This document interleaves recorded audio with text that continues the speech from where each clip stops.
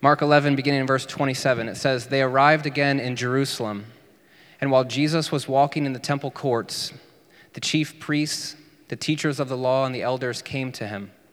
'By what authority are you doing these things?' they asked. 'And who gave you the authority to do this?'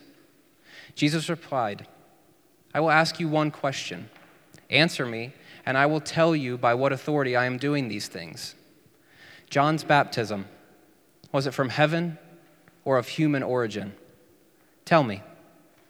They discussed it among themselves and said, 'If we say from heaven,' he will say, 'then why didn't you believe him? But if we say of human origin,' they feared the people, for everyone held that John really was a prophet. So they answered Jesus, 'We don't know.' Jesus said, 'Neither will I tell you by what authority I am doing these things.'"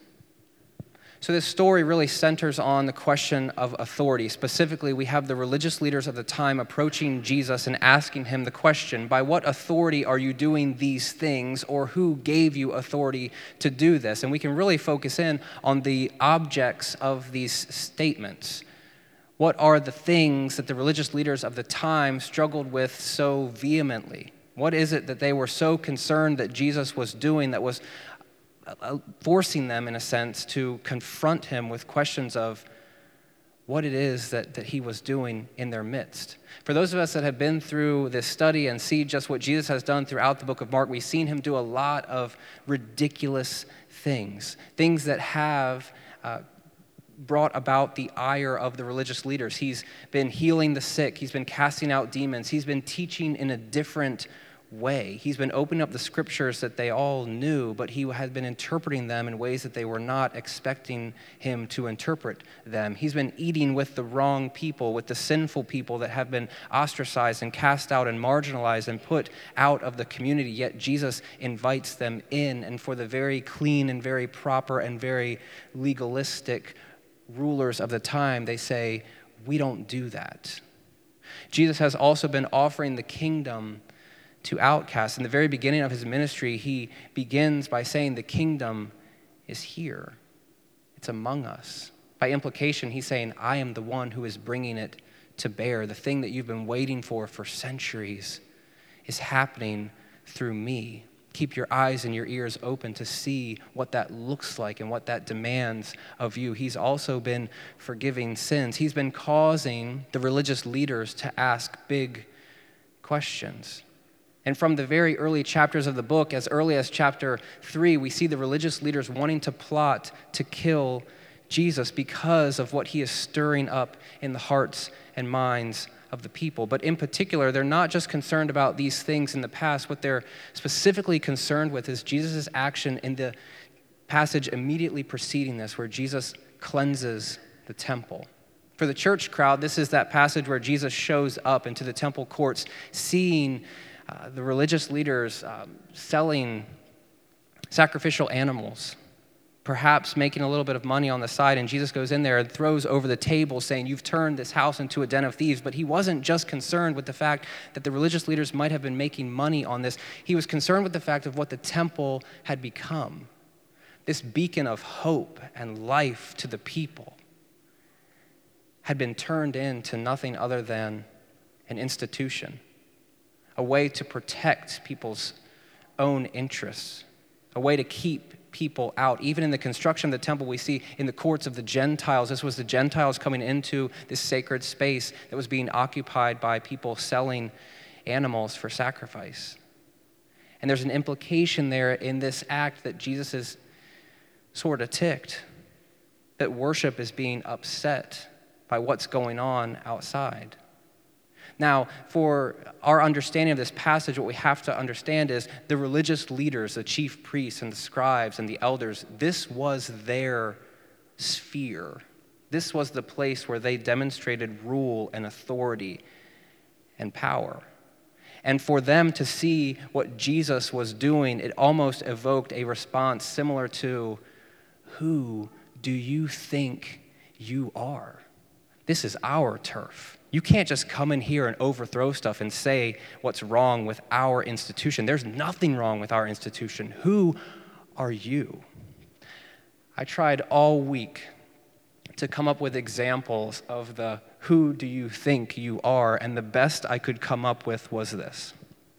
I mentioned that Kate and I are very young parents. I mentioned that we have just welcomed baby Jude Thomas James into the world not more than a month ago. And there are moments at home when it seems as though my thoughts about how Jude, the needs that he has, Kate gives me the look of, who do you think you are? No, he's not hungry. I just fed him. No, he doesn't need a diaper change. I just did that. And I try to pitch in. I'm really painting a bad picture of myself here. But you can see that it's almost as though Kate knows the needs that Jude has. And when I just kind of stumble in and say something, it's like, no. There might be other moments in your world as teachers, perhaps, where people come into your classroom and tell you how you should be teaching your lessons. I see some teachers in the room, and you know what I'm talking about.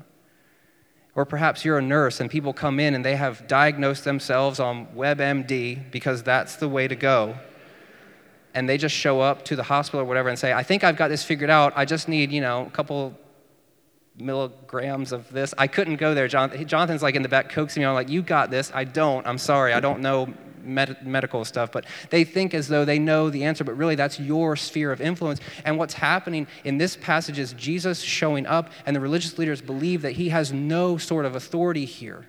So what they begin to do is say, who do you think you are? By what authority are you coming in here into our turf and telling people this nonsense that the temple is going to be destroyed or that the temple is going to be judged? Who do you think you are, Jesus? And now Jesus does what ancient rabbis do. He doesn't answer the question. He asks a different question. So they approach him saying, by what authority, by whose authority are you doing these things? He says, well, I got a question for you. And if you can answer it, then I'll answer your question.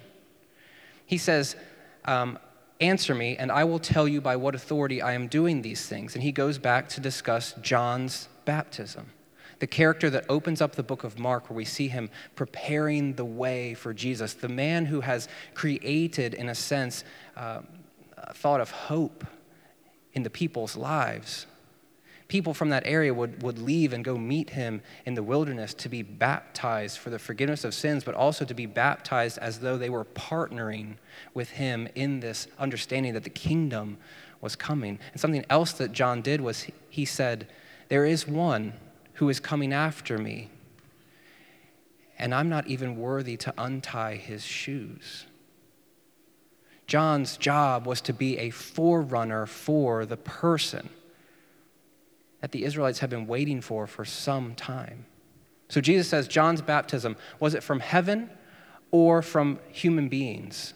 Who's the source of the authority behind John the Baptist's teaching? And this creates a dilemma for the religious leaders. And they begin to think and process, and they huddle off and they say, okay, Jesus just asked us a big question. And imagine the scene. They kind of show up and say, who do you think you are? And Jesus says, well, I got a question for you. Retreat and go confer with one another. And the response that they come up with is not too great, but they say, if we say that it's from heaven, which is basically them saying it's from God, then what we're doing is we are legitimizing John's ministry. We are legitimizing the fact that everyone was leaving this place, the temple even, to go out and to be baptized for the forgiveness of sins. That's our job. That's the thing that we do. If we say that it's from God, then we are legitimizing what the people believe, and we're legitimizing John's ministry, and also we are legitimizing Jesus. John the Baptist, the one who is saying there's one greater that's coming after me, and oh, by the way, it's this guy, the one that I'm baptizing right here and right now. It's Jesus. If they were to say it's from heaven, they would, in a sense, be saying, Jesus, you do have the authority to be here. You do have the authority to be speaking these things. You do have the authority to be doing these things. On the other side, though, if they said that this was just normal, run-of-the-mill, it's your own ideas, going out into the wilderness, baptizing people, if we were to say that it's not from God, it's just from you, then we're going to create a revolt. Because these people are passionate, in a sense, followers of of John and his ideas. They believed the fact that he was saying one greater than me is showing up, and the fact that Jesus was drawing all these people into his ministry that were following him and listening to his teaching and having their lives transformed and changed. The fact that Jesus was bringing in the people on the margins and the outskirts to invite them to new life and to forgiveness and to hope. If the religious leaders said this is just your own imagination, it wouldn't be good. So they come back and say, we've talked about it. Good question, Jesus. We don't know. This story is expanded upon in the next passage in the book of Mark. Jesus, after this interchange between he and the religious leaders, where they have no idea how to answer this one question from him, he tells a story about a landowner who builds and constructs a vineyard. This is a very popular image in ancient Near Eastern thought. This was not Jesus' own construal of an idea, but this has deep roots within the Old Testament, where a landowner is building a vineyard. We see this in Isaiah chapter 5. But the way that Jesus tells this story, it's a bit different. The landowner makes this vineyard and then puts tenants in the vineyard to work it. And he leaves them there, and they agree upon a payment that they will give to the landowner at some time. And when time comes, the landowner sends a servant to go and to retrieve the money or the first fruits of this vineyard. It takes about 4 years or so for a vineyard from the beginning to actually bring forth fruit. So you can see that these people that are in the vineyard working it, it's become theirs. They feel entitled to it. They feel as though this is something that is due them. But when the landowner sends a servant to go get this payment, it is not greeted with much cordiality. In fact, the servant is beaten and sent back home with nothing. The landowner sends another servant and another servant and another servant, and these servants are either beaten or killed, until finally the landowner says, certainly, if I send my son, then they will give the payment that is due to me. Yet what we see in this story is even the son, the beloved son, when he goes to these people, he's killed. This story that Jesus is telling is emblematic of the religious leaders and the way that they have dealt with people that have come to them. Even farther back, with just Israel being completely obstinate towards the message of the prophets, where they showed up to say, repent. Where they showed up to say that God is on the move here and we need to be something different. We need to be something better. We need to follow God in a more committed way. But the people that have become entrenched in this land that just want the fruit of the vineyard have become violent and have completely shunned the message of the prophets and ultimately the message of Jesus. This is Jesus again saying, I'm going to die. I'm going to be sacrificed. But even in this story, he goes back to Psalm 118 and says that the stone that's been rejected will become the capstone or the cornerstone. As if to say it's not just about the injustice that's taking place, but God's plan is different, and I will be justified. So this interchange is taking place, and Jesus concludes the story by saying, listen, you guys can't answer my question, so I'm not going to answer yours. But in a sense, him saying that he's not going to answer that, he really is answering that. When you think about all the background that's going on in their minds, like if we say that John's baptism is from heaven, then that's going to legitimize who Jesus is, but we don't want that to be legit, so we think that John was crazy, and we think that Jesus is crazy, and they demonstrate themselves to be the type of people that do not want to affirm anything that John and or Jesus are doing. This is a strange story, and again, all week and even further, I've been wrestling with what to make of this story for us. And I've got 3 questions that I want to ask us. First, what role are you playing in the story? When you think about these people that have become so entrenched in what they believe to be their role, the powers that be that say, Jesus, by whose authority are you coming into this place? No, this is what we do.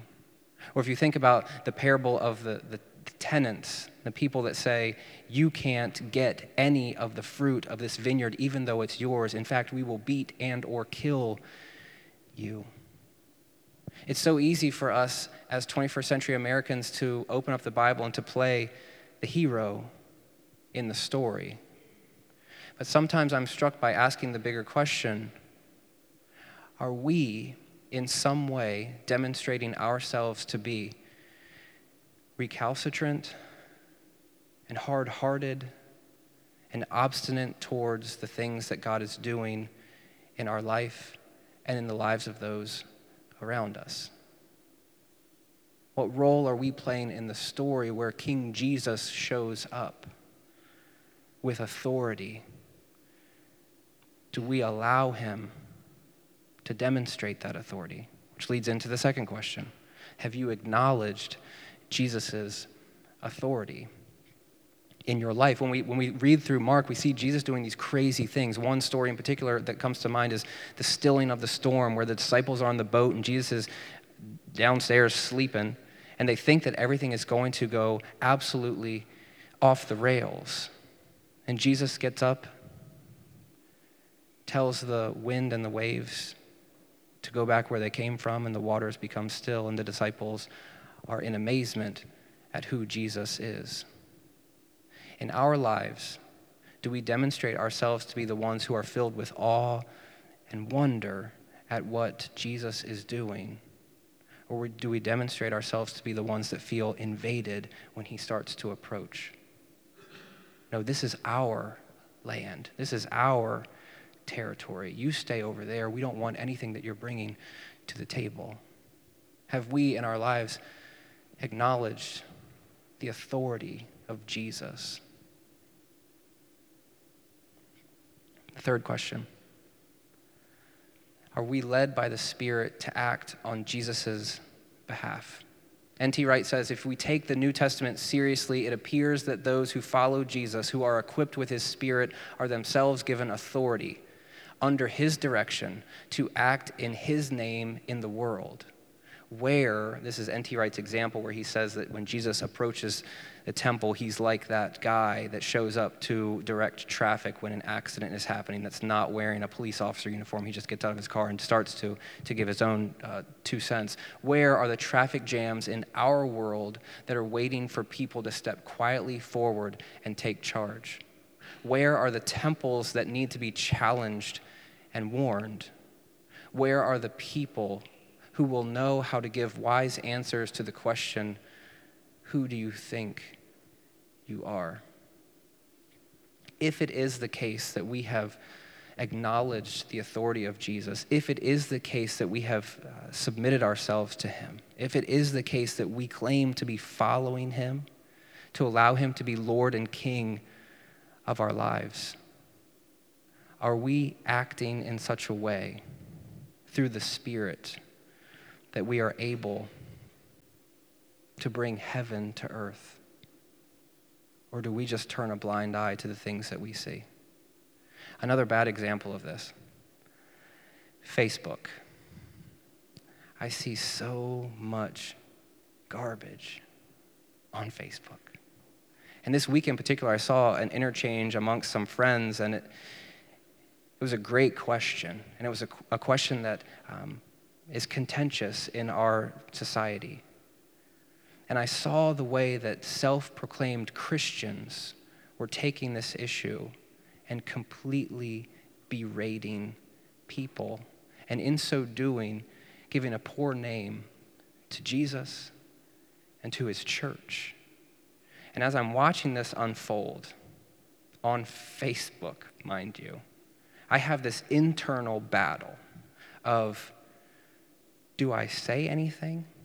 Because we all know that Facebook interchanges are nearly worthless because people can kind of flex and be who they're not really when they're talking to you face to face, and it's difficult? Is it something where you engage, or is it something where we step back?